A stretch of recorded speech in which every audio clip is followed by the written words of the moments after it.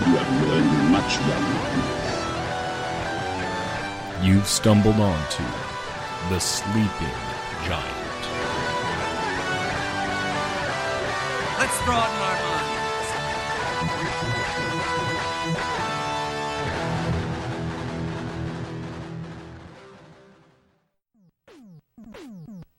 Hello, everyone, and welcome back to the Sleeping Giant podcast. I'm your host, Grayson Parker Marcotte, and I'd like to say thank you for joining me once more.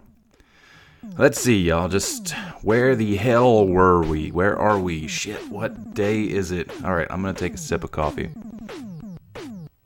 I'll tell you what, here's what I know.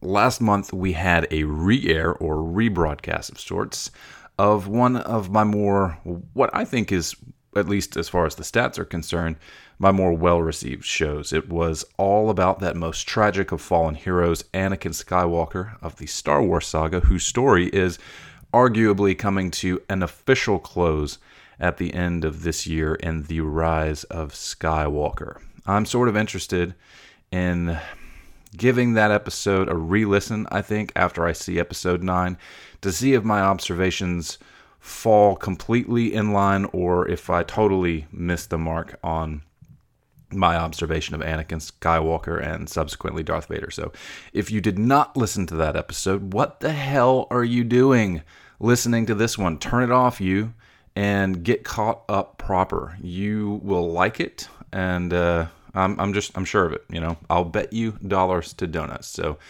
let's see, what else do I know? My wife and I saw Joker, which we'd sort of speculated on last month, I think, and wow, that was a picture, let me tell you.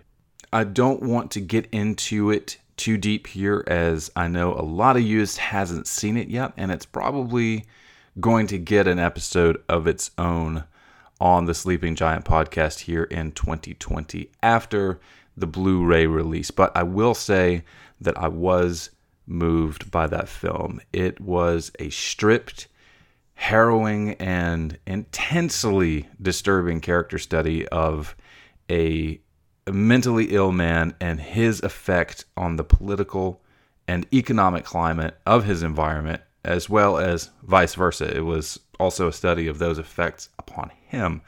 Now, when people say that this is not a comic movie, they're absolutely right. It contains characters and settings from an established comic world, yes, but it does away fully with typical quote-unquote origin story tropes, and there is no quote-unquote super element to the film at all. Those looking for the Batman of it all will not find it in Joker, though the weight and implication of that character is certainly present. It's a bit subtle, and the suggestions are more multi-dimensional than they are linear. If that's what the filmmakers were going for, then hats off. I would say that Phoenix knocked it out of the park, as many believe that he would. It was an unforgettable performance. If it was anything at all, it was unforgettable, and that's all I have to say on that now, though, because I do believe Joker is a film worthy of deeper conversation and exploration, and I'm quite keen to get that show going. Any takers out there, by the way? Who wants to tackle that one with me on the show? If you do, drop me a line, and we will make it happen. You can reach me, of course, on Instagram and Facebook at The Sleeping Giant Podcast, and on Twitter at TSG_pod. I snoozed and lost on that one, evidently. There was no The Sleeping Giant podcast available on Twitter. So if you own that and it's for sale, let me know. I've got a couple of chickens and maybe a goat that I can procure for you, and that's probably the extent of what I can manage at this point. Alternatively, I will offer certain supernatural and occult services if you are remotely interested in bartering for that handle on Twitter. So anyway, I would love to see some reviews popping in on Apple Podcasts, by the way. Those reviews really do help the podcast a bit further along. So if you could take 2 to 5 minutes of your precious time, as I realize it is precious to you, and review that show, I would be mighty grateful to you. So come on, just, do it. Anyway, while we will not be talking about Joker today, we will be discussing a film still with my brother, William, and we're going to tackle that brilliant piece of 1982 magnificence, wonder of puppetry performance, The Dark Crystal. For real, I love that movie, and Will and I grew up on it and many films like it, and I'd like to think that it was a taste shaper. If that actually kind of sounds weird. So let's just say it was a huge influence on our adult taste in cinema. And I don't know. Taste in adult cinema? Wait, that's definitely not it. Anyway, it's The Dark Crystal is a wonderful film. And Will and I had a great time discussing it. And I hope that you enjoy listening to us talk about it. William, are you there? I am indeed. Thank you very much for joining me tonight, William. I appreciate that. Hey, happy to be here. Thanks for having me. Absolutely. Ladies and gentlemen, we are going to be talking about The Dark Crystal this evening. And this was your idea, Will. And just to start things off, could you tell us why you chose The Dark Crystal? Well, not only is it, top of mind, well, more or less top of mind for a lot of people right now, because of the series that Netflix put out. But it's always been one of my favorite childhood movies, if not long-term movies. Especially the music. Everybody talks about the creature design, the world design, which is all very impressive, but there's just something about that refrain from the main theme of The Dark Crystal that is just haunting in its beauty. And you don't forget it either. That has stuck with me my entire life, I think. Oh yeah, I'll hopefully, when I'm old and gray and in my later years, that will still be burned into my memory. Some of us are not old and going gray. Wow. There's a few gray hairs I have, but I mean mostly gray at that point. Sure, I caught your meaning. I was picking up what you were putting down. Sure. Okay, well, I'm glad that you did choose The Dark Crystal because it's one of my favorite things, or one of my favorite films, rather. I don't watch it terribly often, but we did watch it recently because of, as you mentioned, the Netflix show that just came out, The Dark Crystal: Age of Resistance. So this movie came out in 1982, meaning I had not yet been born. But when I did see it, I believe I was probably about 2 or 3. So we're looking at 1986 when I first saw this film. And let's see, Will, were you born in 86? Sure wasn't. I just missed out on 86 by a month. 87. I should be able to keep up with all this stuff, considering that you are all my siblings. I've known you for a few years, yeah. Well, I spoke to Hannah yesterday. It was her birthday, as you know. And for those of you who don't know, yesterday was my youngest sister's 23rd birthday, and I missed that one by a year. I thought it was her 22nd birthday. We'd like to pretend that it was her 22nd birthday. Yeah. My next birthday is also my 22nd birthday. Oh, yeah, absolutely.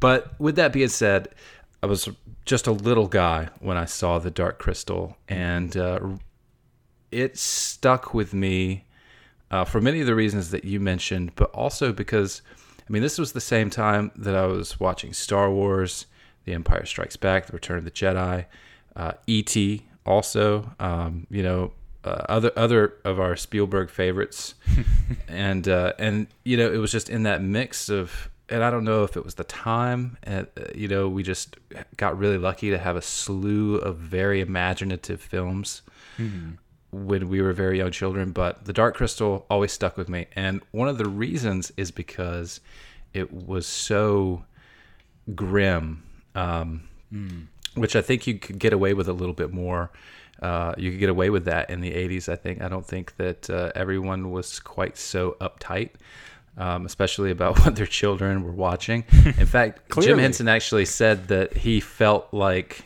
he needed to make something dark because it wasn't good for children to never be afraid, which I think was very interesting. So this film came out in 1982. It was directed by Jim Henson, obviously, and Frank Oz. So you had dual directorship in this particular film, which I think is very cool. Frank Oz being, the amazingly talented individual that he is.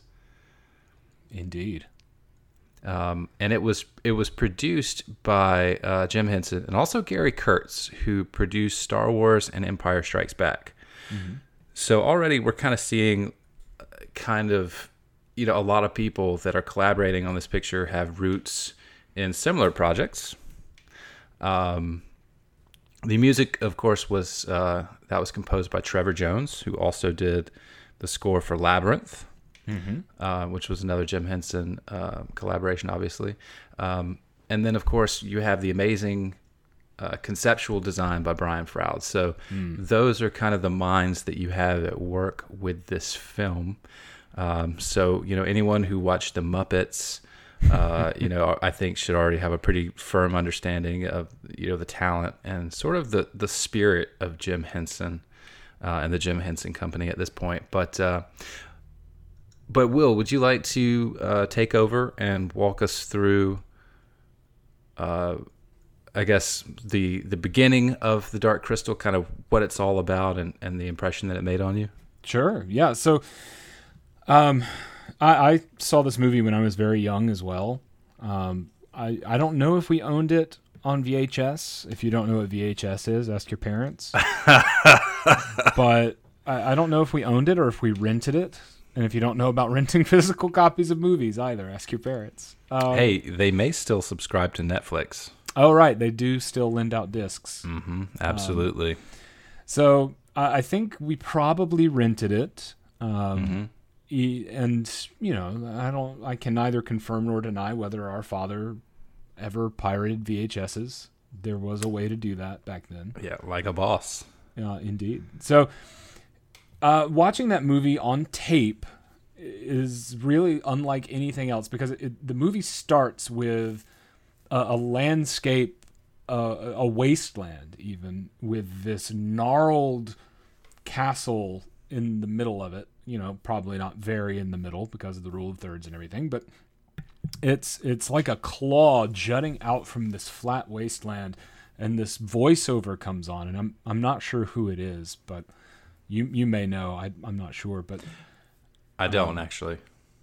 It sounds a lot like the guy from the first and last tracks from the Moody Blues album, Days of Future Past. Sorry, it took me a while to bring that up. Dredge that up from the memory.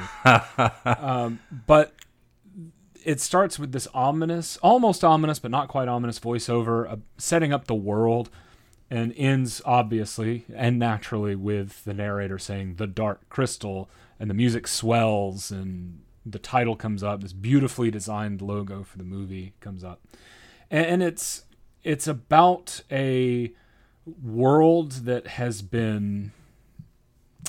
The world hasn't necessarily been split, but creatures in the world are victims of a split, and there's a big crystal, the Dark Crystal, as the title implies, that is missing a piece. And while that crystal is missing a piece, the world can't be whole. And so in that gnarled claw-like castle live these birdmen that are incredible feats of puppetry called the Skeksis. Yeah, and that's putting it very nicely.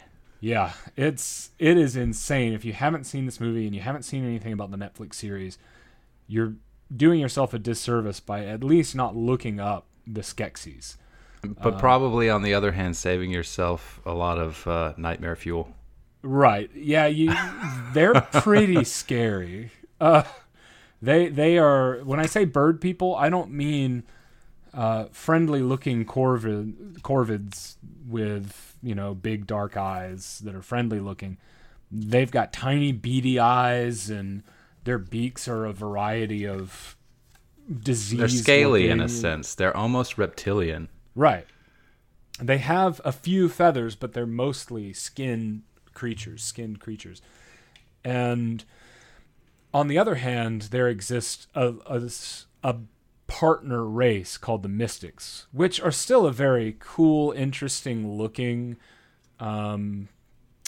creature design, but not as impressive. But then again, I'm not sure whether their slowness and cumbersomeness, if that's a word, were intentional or were a byproduct of their design. But the Skeksis and the Mystics are a sort of dual race. And that's one of the coolest things to me about this movie is, and honestly, I can't think of another story in popular media about something like this where this race, the beginning of the movie is the Skeksis emperor is dying and they're looking to name a successor. Meanwhile, across the land, the kingdom, whatever you want to call it, Thra, right. On the other side of Thra is the leader of the Mystics is dying. And so it's implied at that point that they share more than just that duality of one is evil and one is good. And right. Later, you even see one of the Skeksis is injured, and his hand is cut open, and he says, my hand. And across the world, one of the Mystics raises his hand, and it's been injured. And so, too, my hand. Yep, exactly. Yeah, well, we'll definitely touch on that momentarily. That's jumping ahead just a little bit. Sorry. But because I was thinking that, I was like, I want to say something about it because that was just so fucking cool. But that does happen later on in the film. So essentially what you have is, just to kind of recap what you said, you have a world that hasn't quite necessarily moved on in the way of the Dark Tower or the Gunslinger. But it's definitely been depleted or drained. And it actually has a name that you find out if you watch the Netflix series. It's called The Darkening. And it was a byproduct of the crystal sundering. And I think that it's also important to mention that it was the sundering of the crystal of truth that split the race in two. I could be totally mistaken, but I'm pretty sure that they were one race before the crystal sundered, and that split them into the Skeksis and the what was it? Mystics. The Urso or the Mystics. Yeah, it's the Urskeks, I think, were the race that were around before. Right, they were the primary race. Yeah, so that's very interesting, and it sets up this almost a classic sort of mythology, which I would like to discuss momentarily, or as we go on. But so that's what you've got. Is you got these two races, and you have this world that is dying. But it's also implied, as I think you mentioned, that both the Skeksis and the Mystics are dying. So having that established, you find that the Mystics are in, or rather, they are the foster parents or family of what is believed to be the last living Gelfling, which is our main character or our hero, Jin. And so, what did you think of that? What were your impressions of Jin upon first meeting him in the film? Jin is again the centerpiece of. Well, I'm getting ahead of myself. From a character standpoint, it's a classic hero protagonist, if any of you are Snow Crash fans. But he is the hero. He's got a call to adventure that the mentor, the leader of the Mystics, gives him.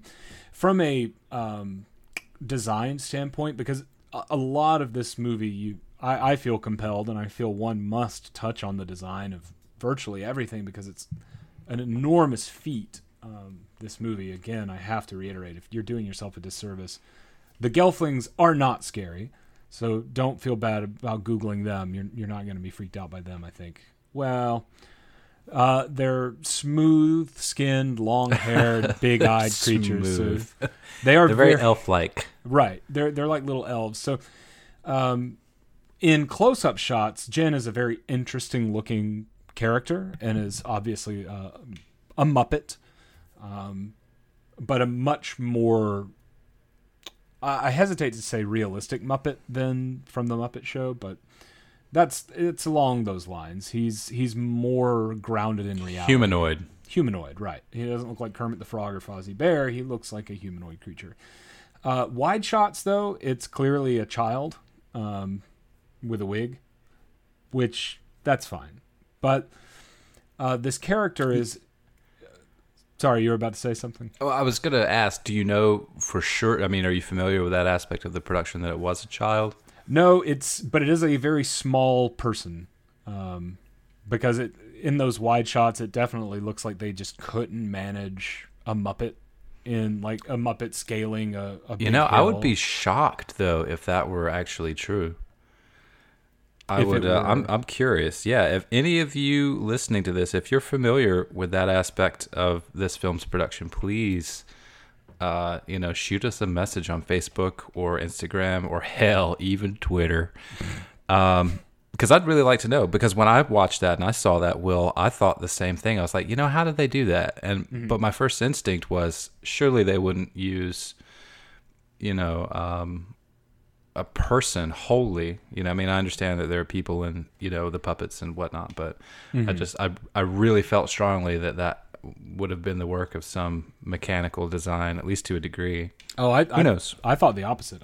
I thought that's a person running around, and they're careful. I feel like never to have it straight on Jen's face in those wide shots. Right. I'm probably romanticizing the ideal. Hey, and that could cool. be why. That's all right. But so the leader of the Mystics tells Jen to find Aughra. You don't know who Aughra is at this point, but Jen, as a Gelfling, is prophesized to be the downfall of the Skeksis and to unite the crystal. So indeed. And if I can, I'd like to speak on that scene. Did you get real Return of the Jedi vibes from that? Oh, yeah, for sure. Okay, so both films came out in 1982. Frank Oz obviously was heavily involved in both. So as director and then being involved in the Dark Crystal and then, of course, being Yoda in Return of the Jedi, I wonder which one influenced the other, right? If at all. I'd be willing to... I think Return of the Jedi came out in 1983. Oh, you're right. You're absolutely right. It did. But I don't know when production happened for each. But if this came out early in 1982, I would put this as like, George Lucas or, maybe Richard Marquand, the director of Return of the Jedi, caught wind and was like, oh, that was a great scene. Hey, let's emulate some of that stuff. Yeah, what was that thing you did, Frank? Right. Yeah. But yeah, it definitely has that feeling of the same feeling as, I hate to give you spoilers for Return of the Jedi at this point if you're listening to this podcast, but I don't know if that's possible.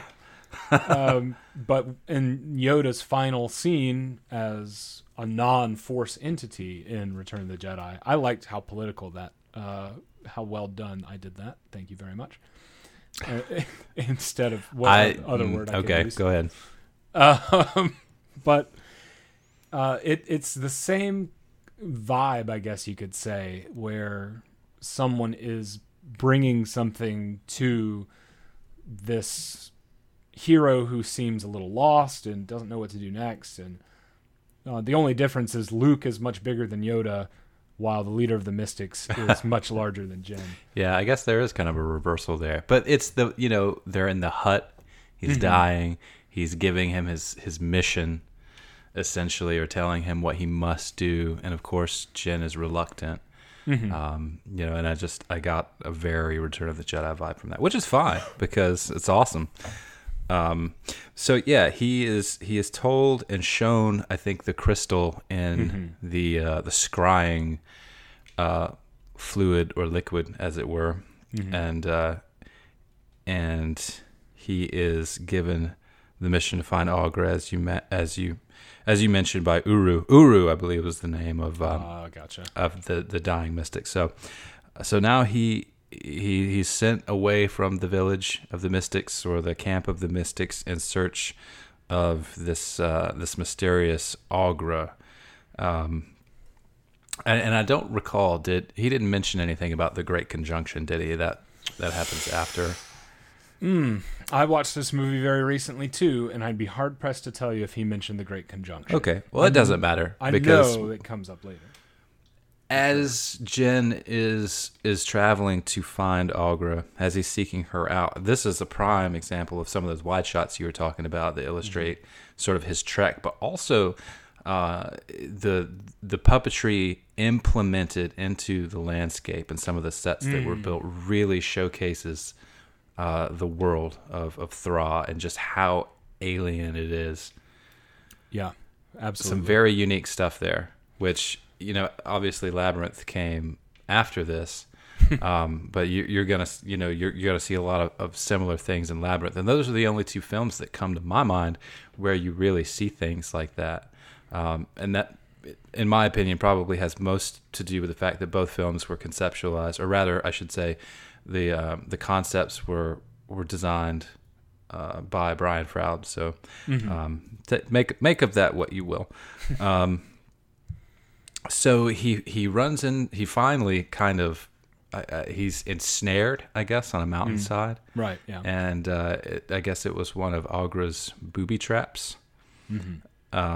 And so there she is, and it all happens very quickly. This is a very short movie. Will, what was it, about 80 minutes? I'm not sure, but it's pretty short. I would think it's not longer than an hour and a half.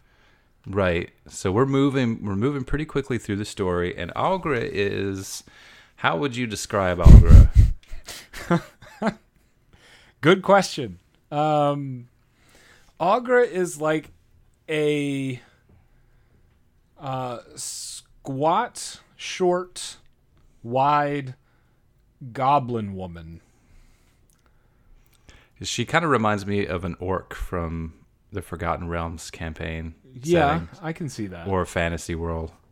But yeah, she is an astronomer and a bit of a hermit, and I can only assume because she's been alone for so long, she's maybe gone a little insane. Kooky.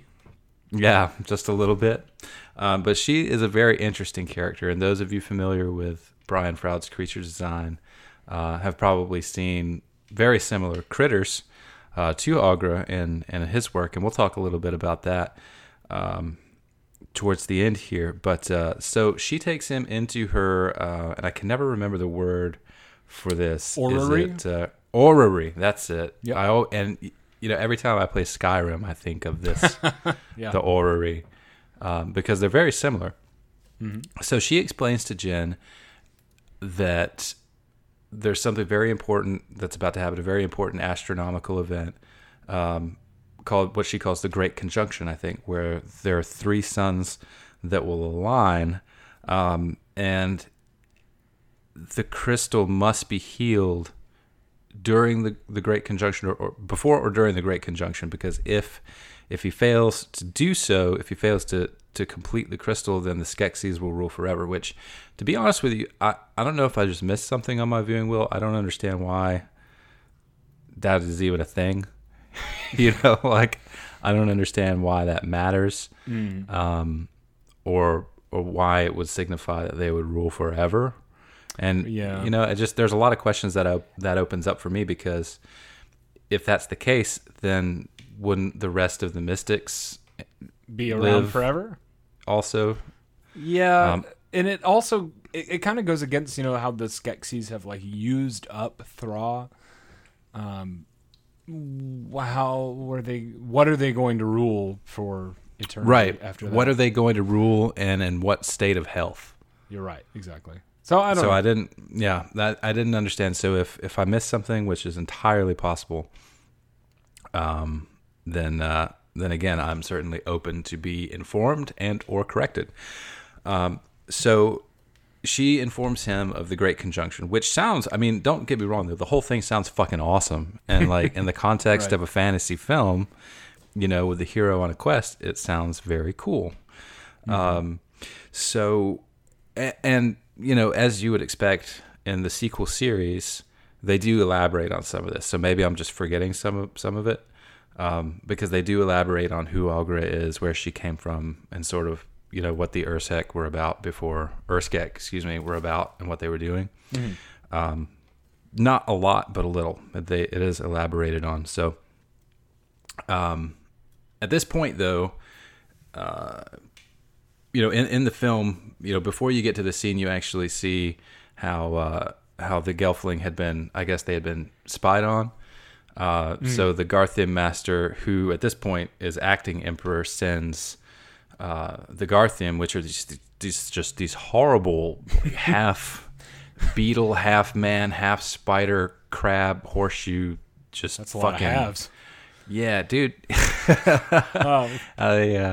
the I failed Skeksis math class. no worries. By the way. If the Skeksis didn't give you nightmares, the Garthim will. Yeah, and it's the sounds that they make. To that me, really it's the fuck me up. sound and the like shuffling walk that they do that's not quite, you know, right looking.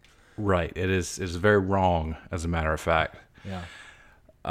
So these hulking things, they intrude upon on Algra and Jin. He escapes. She's captured and presumably brought back to the Crystal Castle, or the Castle of the Crystal, where the Skeksis reside. And then, you know, Jin is just like, well, the only person that could have helped me figure this whole thing out is gone. So he's kind of at this point a little hesitant. Now, I thought this film pretty well, how should I say it, followed the quote-unquote hero's journey pretty well. But I was thinking to myself, like, there wasn't ever really a point where Jin refused the call to action. Yeah. Or refused the call to adventure, I should say. But at this moment, he's certainly hesitant and very reluctant. So I'm wondering if maybe that's that aspect of the hero's journey. Maybe. Yeah, and it's almost more like I don't really know where to go, what to do next. So it's hard to say if like it's of his own volition or just a like, well, I can't continue on my journey because I don't know what to do. I'm lost. Right. So basically at this point, oh, he did get the crystal while he was the crystal shard while he was. He has the shard, yes. So she had an array of shards, I think, and he was able, I guess the note that he played a note on his flute, and then the actual shard illuminated. I don't know if there was some mystical significance to that note, but it seemed to, the crystal seemed to vibrate in resonance with that. So he had the shard. As he escaped, he had that in his possession. So what I thought was really cool is that this brings us to this point where the mystics are just, they're so esoteric, you know. They decide, and I say that because they take their time with what they're deciding, and everything that they do seems to carry such tremendous weight. And I just thought it was so cool they decided to travel to the castle at this point to face the Skeksis head on, because I can only assume that at this point they are aware of what Jin is doing, and they want to be there for him to succeed or fail. But there's just something about that aspect of the story that really grabs me, and it just, I don't know, it has a very heavy sense of romanticism that I just really appreciate. I think just it's sort of the finality of it. Yeah, and I think another thing that gives it a lot of force or a lot of resonance is that it's the opposite of everything that we see the Skeksis do, who are very capricious and grabby quick to make judgments and grabby. So seeing the Skeksis that way first, and then seeing the mystics slowly, ponderously making their way across Thra to face the Skeksis gives it that much more weight. Exactly. So that was very well done, I thought. So at this point in Jen's journey, he's in a swamp, and he sort of accidentally meets Kira, who is a girl, but she's also a gelfling. And Jen had assumed up until this point that he was the last gelfling on Thra, which I thought was interesting. Yeah, there was a pogrom or a genocide by the Skeksis. Once the prophecy was widely known that a gelfling would be their undoing, they began to exterminate the gelfling. Which you think I would have remembered, or at least I'm sorry, would have could you mentioned. say that again? You would think that I would have remembered that part. No worries. Yeah, no, it's so. That's why he assumed that there were no more, and so when he finds Kira, you just said it. Yeah, and I Kira. just watched this movie Kira. a little while ago, like a couple weeks ago, and my brain just decided to shut down. So, Yeah, and I know. Well, we are working folk. Right, exactly. And she has an advantage over Jen. During their first meeting, he is sinking into a swamp, and Kira shows up and begins this trilling note. And it turns out that Jen is on top of some great frog hippo thing. The creature design is amazing. I got to reiterate one more time. And Kira can essentially speak to these animals through, I forget what she calls it, but it's more than just language. It's something else. But when they touch, they either link hands. Or, I think their hands touch, and the Gelfling have a hitherto unknown ability called dream fasting, where Yes, dream fasting. they share their thoughts, one and the same, and their sentences with each other overlap as the movie Very cool explains. sequence. Yeah. And it sort of shows you where both of them came from and where they've been this whole time. And they see everything. Right. It's the closest analog I can think of is the drift in Pacific Rim. When you pilot a Jaeger with another pilot, you see everything in their head. There's been a lot of stuff between me and Pacific Rim. As David Spade once said, I think hops and bong resin. But the dream fasting is pretty cool, and I say that I'm just being crass, as you know, because of course there's a lot of things I probably wouldn't want somebody to see in the event of dream fasting. But but he was in the tub. You remember when he was a child? It was like this little baby gelfling splashing around. He's like, and there's me taking a bath. Yep. There's me dropping a deuce. So yeah, right. But no. So that is really cool. And dream fasting plays a big part in Age of Resistance. So again, Will, you need to get on that. And if you want, you can come back and we can talk about that too. Yeah, because it was really good and I enjoyed it quite a bit. But so she rescues Jen, and they're obviously enthralled with one another. She's got this little pet, by the way, Fizzgig, Fizzgig, which is essentially just a fuzzy head with a mouth. Yeah. And maybe one of the most Muppet-like creatures in what do you call it? The Dark Crystal. I'm sorry. I just wow. Totally. Yeah, this thing that we're fucking talking about. The subject Crystal, of this whole conversation. Cool thing about that dude, Fizzgig, he was voiced, if you will, by Percy Edwards, who was an impersonator, and he did a lot of sound effects for things that we know. Sort of tie this in back into, you know, the whole, if you watched this, you probably also watched this, and you know, if you're listening to this podcast, you're probably familiar with this.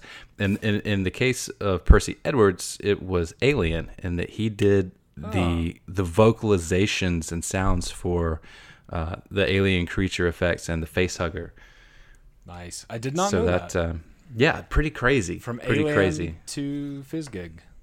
Yes, I mean he did a lot of other stuff, obviously, but I'm not as familiar with the rest of his body of work. So, so at this point, she takes Jen back to her home, and her adopted family are these cute little critters called podlings, who are basically just maybe like dwarf gelflings.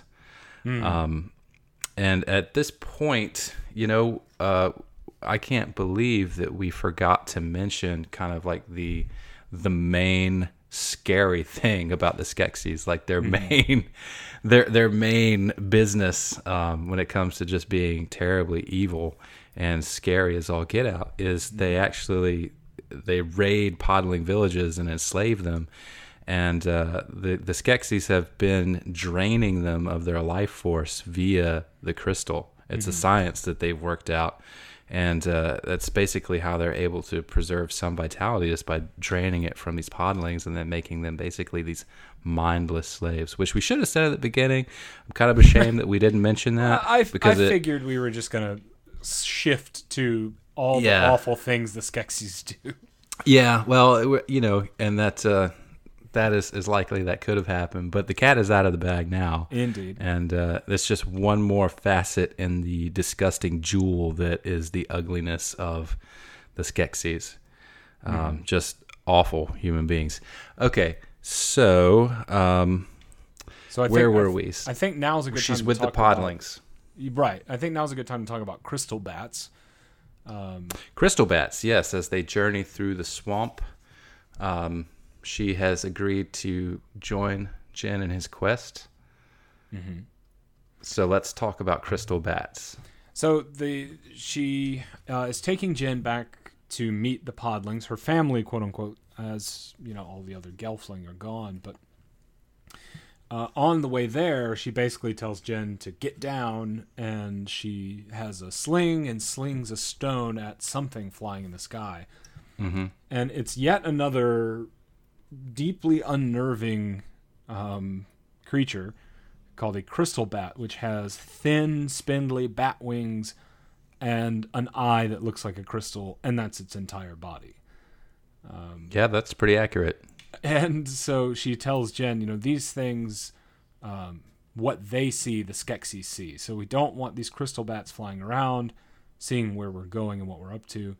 Unfortunately, she didn't fully take out the crystal bat as it rises from the swamp slightly, and the Skeksis see them paddling along in their canoe through the swamp to meet the podlings. Yes.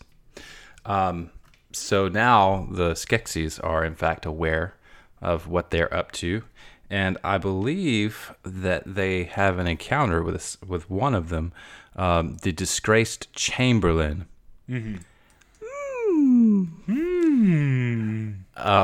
So yeah, that'll never get out of your head either.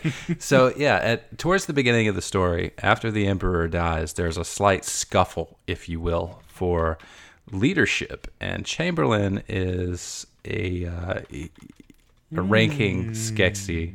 Is it Skeksi or Skeksis in the singular? I'm not sure. I'm not sure. I think it's always Skeksis. So it's Skeksis or Skeksis. So like deer and deer. But I'm not Gotcha. sure which one it is. So he lost this epic duel, which I don't really want to describe because it's so awesome that I would rather it be a surprise for anyone who hasn't seen the movie. Very cool way to determine leadership. I think we can say the name. Trial by Stone. Trial by Stone! Trial by Stone! It's so It's cool. just an awesome fucking name. Oh, by the way, but, real quick, I know we're going through this at a pretty good clip, but you know how the Mystics have 4 arms? Yes. I don't know if you noticed this. I noticed this on the last time we watched it. When the Chamberlain fails and is stripped completely, you can see that they have another set of arms too. They're like these vestigial little arms. I never noticed. Yeah, they're gross. Yeah, that comes into play in the Netflix series also. Oh, gotcha. So, right on. but I will tell you that was the first time I ever realized it, was when I saw that. Gotcha. So that was kind of a surprise to me. So they run into Chamberlain, who has been exiled, and he, of course, is trying to I mean, I'm assuming that it's pretty transparent that he's trying to dupe them. Yeah, they never come right out and say it, but Yeah. he's trying to get back in favor with the rest of the sketches. Exactly. So they had found this ruin that basically describes the prophecy of a Gelfling restoring balance or restoring the crystal to wholeness when, I guess what it was like when triple suns align or something like that, which is of course the grand conjunction or great conjunction. And Chamberlain stumbles upon them at this point, and so of course they get the hell out of there. And in so doing, during their flight, we are introduced to another really cool set of critters, the Landstriders, which are incredibly unique to Thraw and the film The Dark Crystal. Do you want to describe those? Yeah. So the first thing that comes to mind, and it is by no means an accurate description, is a rabbit. But that's only because they have... do they have long ears like a rabbit? I'm having difficulty remembering now. But so it's these very tall with small, thin legs. It's people on stilts. So we'll start there and we'll build this flesh on top of it. It's a bat rabbit, Will. It just came to me. It's like a bat rabbit.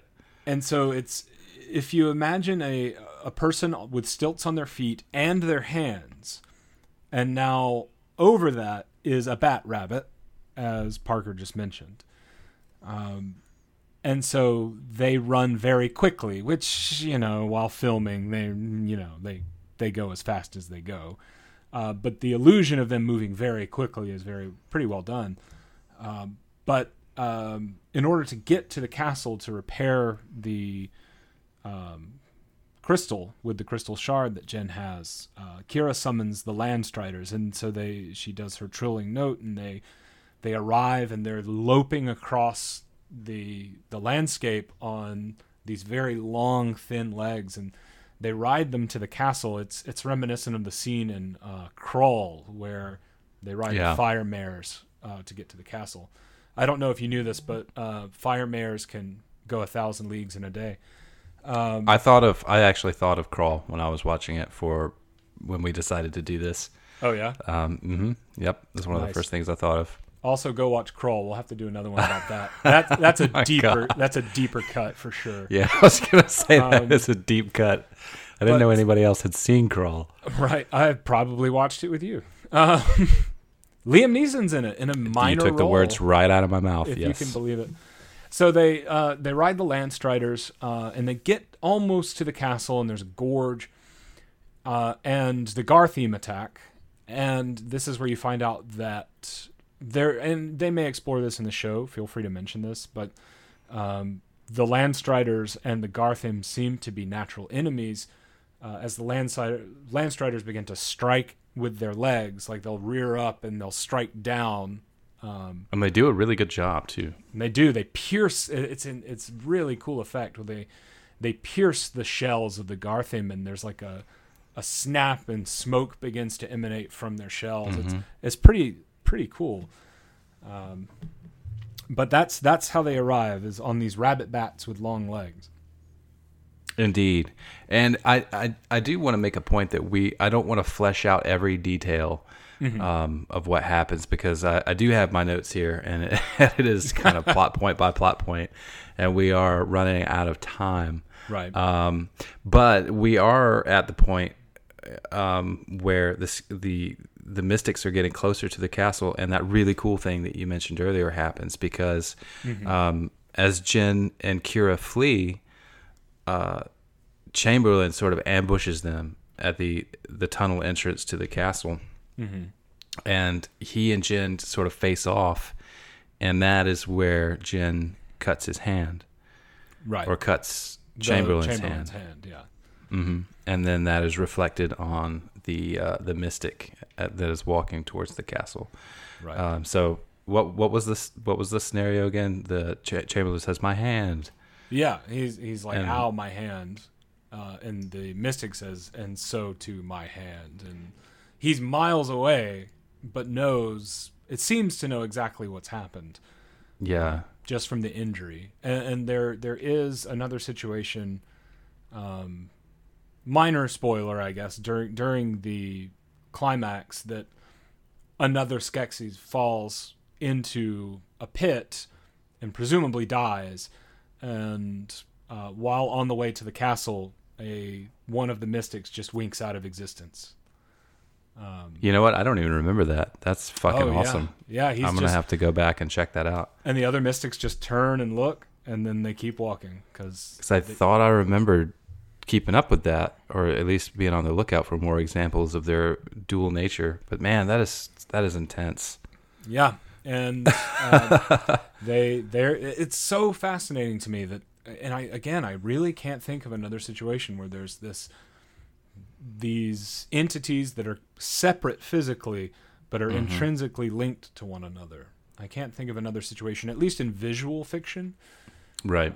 Maybe in literature, but it's, to me, an almost entirely unique aspect of the Dark Crystal. I feel like I have seen that in other films and literature, but I can't think of it right now. I mean, we can always, if I come across it, I can always include it at the conclusion of this particular show. But it's important to mention, too, at this point, that the Grand Conjunction is, or excuse me, I keep wanting to say Grand Conjunction. The Great Conjunction is nigh. So Jin disappears under the rubble that is created by Chamberlain when he freaks out at getting what appeared to me a boo-boo on his hand. But he flipped out and caused a cave-in. And Jin was presumably crushed along with Fizzgig, but surprise, he is not dead, and rogues it into the castle. Little D&D reference there for you. Foot pats into the castle. There you go. He rolls his D20, and with exceptional dexterity. But anyway, so he everything is coming to a head at this point. And you see that Chamberlain obviously was trying to get the Gelflings to bring them back to the castle and regain favor, because regain favor he does. And they take Kira and strap her into the life-sucking chair, which, by the way, this always upset me a lot when I was a child, this part, because I knew what it did to the podlings, and that was really upsetting. And then Kira, I really like Jen, I really like Kira.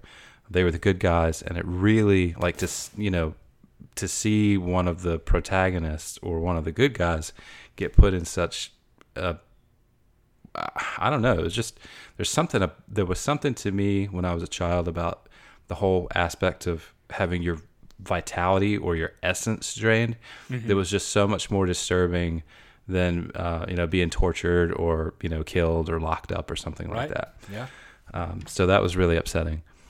I agree. And so at this point, this is happening, and Jin, he realizes he has to kind of Hail Mary and get this thing taken care of before the Great Conjunction. Did I get it right that time? The Great Conjunction? I think so. Before it completes. So he basically just leaps onto the crystal and plunges it in. And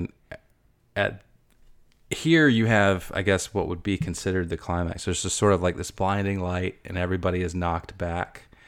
And you want to take this one, Will? You want to wrap it up for us? Sure. So just before that, though, the mystics have made their way into the castle, and the Skeksis and the mystics, like the Skeksis, are freaking out, understandably. And they sort of back into the mystics, who formed a circle around them. And when Jen plunges the shard into the crystal, it unites the crystal again right at the time of the Great Conjunction, and unites the Skeksis and mystics back into the Urskeks. Urskeks, I believe. Yeah. Who then are very grateful for Jin and Kira and explain some more about what's going on. And they leave, right? I believe so, yeah. They go back into what I would assume is an extra-dimensional existence. Oh, in point boy. of fact. Gross. Any reference to Crystal Skull, we can. Oh, maybe we should do a mashup. The Dark Crystal Skull. That sounds like an awesome album. Yeah, it does. Christopher Lee doing vocals on it, if he were still around. No, Shame, I know. God rest his soul. But something like flashes. I think the last shot maybe is the landscape and the castle. Wait, are you talking about the film or the album cover design for this? Right. So no, the movie for sure. Gotcha. The last shot of the movie, I think, is the landscape where the castle was, that blasted wasteland. It either fades or it's a cut. I think it's a fade in. The castle is now gleaming, brightly colored. Kira is alive also, by the way. Oh, right. Yes. Kira and Jen are alone now in the castle, I think, after the Urskeks leave. And when they do, they restore Thra, it appears, as the castle is now gleaming a sort of whitish, bluish color like a crystal would. And the landscape is now lush with greenery and flowers. And Thra lives happily ever after. Presumably. Presumably, right. Yes, and there is a sequel to The Dark Crystal, by the way. Really? Mm-hmm. There are 2 sequels. They were both published by Archaea. The Power of the Dark Crystal and Beneath the Dark Crystal, I think, both of which were a 12-issue series. I'm so happy because the amazing artist Sana Takada, I believe her name is, did covers, variant covers for the first 12 issues. There are only 12 issues of The Power of the Dark Crystal, and they are beautiful. I will send you some pictures when we wrap this up because they're just amazing. But to clarify, there are actually 2 sequels to The Dark Crystal. Gotcha. It sounds kind of like the sequels to Willow, those novels. Which, if you weren't aware of those, surprise, there are... I am aware of them, but that's about where it ends for me. I think they're called... I'm surprised I haven't read them. Shadow Moon and Shadow Star, I think. It rings a bell. I'm going to absolutely look that up. So that's the end of the movie, basically. You know, it is your classic happy ending. And obviously, we did not describe everything in its entirety or in some cases, remotely accurately. But, and for that reason, to conclude this conversation, Will, I would like to talk a little bit about the themes of the Dark Crystal. So I was reading a little bit before we did this because I was hitherto unaware of where Jim Henson got the idea for the Dark Crystal. And this is interesting to me because apparently it's based on a series of writings collectively known as the Seth material, which were dictations from the writer Jane Roberts. And evidently they were a really big part of the New Age movement in the 60s. You know, there was sort of an occult renaissance, if you will, in the 1800s and then again in the 1960s. And apparently they were very influential during that time, which I find very interesting because I've never fucking heard of it. You know, I tend to roll in those circles, as it were. But so I'm kind of surprised, and I'm going to look into it a little bit further. But evidently, I guess the core of some of the teachings or beliefs were that you know, every soul that is embodied creates its own universe. You know, it actually gets pretty. I'm trying to think of the right way to describe this. You know, kind of how we tend to think of reality now, as some occult traditions hold. It does mesh with I guess the concept of the observer in the universe, as it were, and how you more or less determine your own reality. But anyway, that's getting into a completely different fucking subject that we're not going to talk about here. So that was influential to him, which I found very interesting. And and that kind of is where you get the idea of the Urskeks and the mystics and then the Skeksis. I was, as I said, unfamiliar with that material, but I find the idea of a being that is sundered, that's always been very fascinating to me, and that's always been something that I've always looked into myself for, because you see it often. Speaking of occultism, you sort of see that on the Kabbalistic tree of life, indicated by the void or the gulf or the abyss, where human beings, or man as it were, was sundered from the Godhead or separated from God. And then of course that plays very, very large in Christianity. Nobody's in heaven because Satan made a bad call, and now we've all been separated from God in that way. We're trying to rejoin, as it were, which and you find that theme running through several different religions and several different branches and sects of occultism and New Age thought. But that's one of the reasons why the Dark Crystal is so important to me, is because I really jibe with that idea. Mm-hmm. It's pretty fascinating stuff. But also the fact that, if left unchecked, the worst parts of you, as it were, is extremely self-serving and depleting of vitality in yourself and other people. And you kind of see that in the Skeksis. So whether or not that's an intentional allegory or if it was a political allegory, I mean, if the Dark Crystal came out today, I think you could probably make that judgment call. Right. Yeah. People will paint their own meaning into any fiction. For example, the video game series Wolfenstein has been about killing Nazis. I was going to say, isn't that about killing Nazis? It's been about killing Nazis for, ever.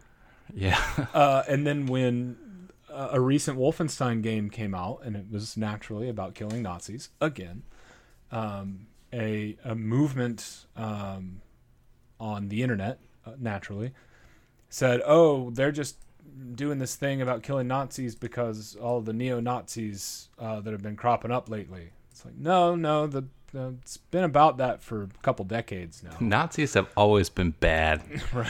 So, and getting rid of them has always been good. That should be the end of that discussion. That's pretty much it. But and so people immediately were like, "Oh, you're doing this because of the current political landscape," right. And they were like, "Well, no, it's been about the same thing for 30 years."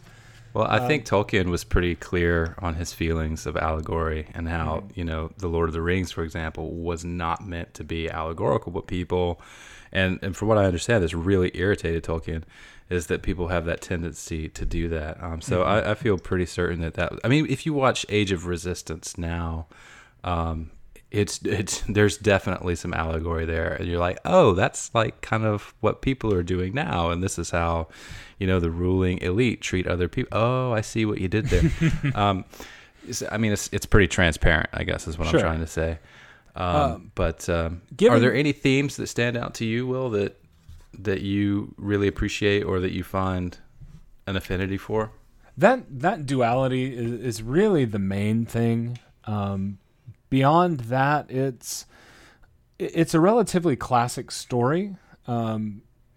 And to expand a little bit on the duality, there's not only the Skeksis and the mystics, but even the Gelfling in and of themselves, as quote unquote one race, they share, the dream fasting, for example. So they could, in my opinion, be interpreted as sort of the opposite of that duality, as being one entity, one whole, no matter where they are. And when they touch, they share that whole. They're able to share their whole experience with one another. That's actually really cool. Yeah, so it certainly reframes it for me. That's what jumps out to me, is that it's sort of, they're the opposite of the mystics and Skeksis. They're one entity rather than separate entities.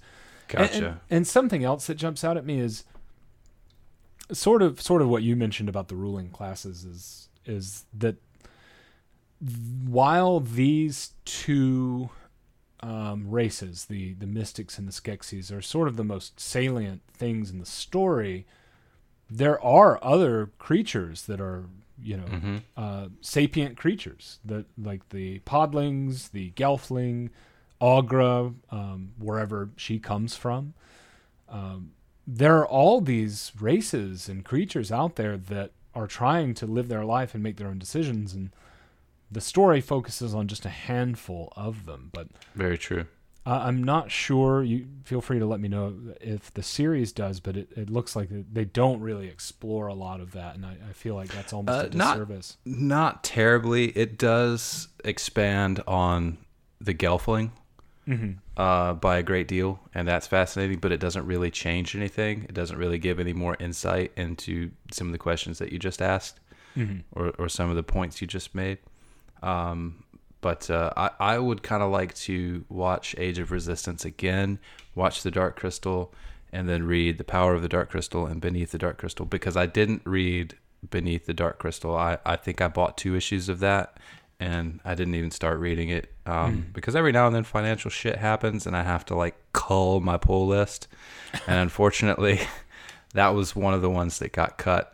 So I didn't even start reading it. I think I've only got maybe 3 issues of Beneath the Dark Crystal, but that's beside the point. I would like to marathon that again. And there's so much mythology out there and other books that have been published. Like I think there's this massive tome called The World of the Dark Crystal, and I haven't bought that. I would very much like to have it, and I'd very much like to look at it. Nice. But yeah, hopefully maybe some of those questions that you had would get answered in that book, or perhaps in Beneath the Dark Crystal. I don't know. But yeah, I think that pretty much does it for this discussion, Will. It's funny how when we get to the end, we always find more and new and interesting things to say. But but we are out of time, unfortunately. I do very much appreciate you taking the time out of your night to have this talk with me, though. Yeah, absolutely. I'm very grateful that you had me on. Yes, sir. Well, hopefully we can do this again in the future. I know that I only have a few things on the docket. Luke and I, when we did our last show, we had this whole separate discussion planned out for Obi-Wan. So I think that we're probably going to do a bonus show that's going to come out between now and or at the time that this is released and the end of the year. But I know I talked to Dad about a little thing, and we're probably, because we always do a show in December. That's I didn't mean for that to be a tradition; it just sort of became one. So this will be the 3rd show that my dad, ladies and gentlemen, Steve Marcotte, he'll be with me, and we are going to cover John Wick. So probably November and December, we're going to do like John Wick Part 1. And then, in December, probably 2 and 3, because I'm a late comer to John Wick. I asked Dad about it before I had even seen them. I was like, so do you know these John Wick movies? And he was just like, oh, let me tell you. Oh, yeah. So then I watched the first 2, and then I had to wait, obviously, for the 3rd one, which sucked, because I was like, what, I can't just automatically watch the 3rd one? What is this? I binge, man. This is the age of Netflix. Don't fuck with me. So, but I only had to wait a little while, because like I said, I'm a late comer to the series, and, they're cool. I like them. I like them enough to do a podcast with Dad. So right on. We're going to do that. And so, there's that to look forward to. And then, of course, the first of the year. I think that you did the first episode of the year with me, didn't you? I want to say that was the first episode of the year. Of 2019, that was the first. Yeah, wow, we're coming up on a year since that happened. I can't believe that. That is just crazy. 2020's coming, man. Disappeared. Well, anyway, thanks again, Will. And I hope that we're able to do this again soon. Say hello to Carrington for me. And hopefully you guys will keep podcasting as well. I will, of course. I want to hear that podcast. You will, and I will give a shameless self-promotion. on your podcast when we're ready. Oh, thank you, sir. Thank you. All right. Of course. All right, well, love you, buddy. Love you too, man. Talk to you later. You got it.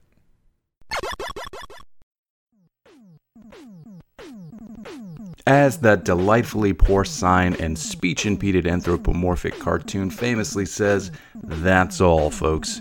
I do hope that you enjoyed our conversation about and just to the periphery of Frank Oz and Jim Henson's The Dark Crystal. And as we may or may not have mentioned, The Dark Crystal Age of Resistance on Netflix is very much worth your time. It's excellent as far as prequels go, and it includes a supremely awesome array of voice talent, including both Star Wars and Game of Thrones alumni, so check it out for certain. Now, there are only 2 more episodes of the Sleeping Giant podcast left for 2019, and I intend to make them count. In what is, I suppose now, an annual tradition, my father, Mr. Stephen Marcotte, will join us on our Christmas episode. I'm definitely looking forward to that, as I always do every year at this point, and who knows what sort of shenanigans we'll get up to. So, tell your wife, tell your kids, and share the hell out of this, because, I'm just terrible at marketing and promotion. So, like I said, tell your family, tell your friends. I think it's a pretty cool show, and who knows, they might like it. I like it. Once more, I've been your host, Grayson Parker Marcotte. Thank you for listening to the Sleeping Giant podcast, and until next time.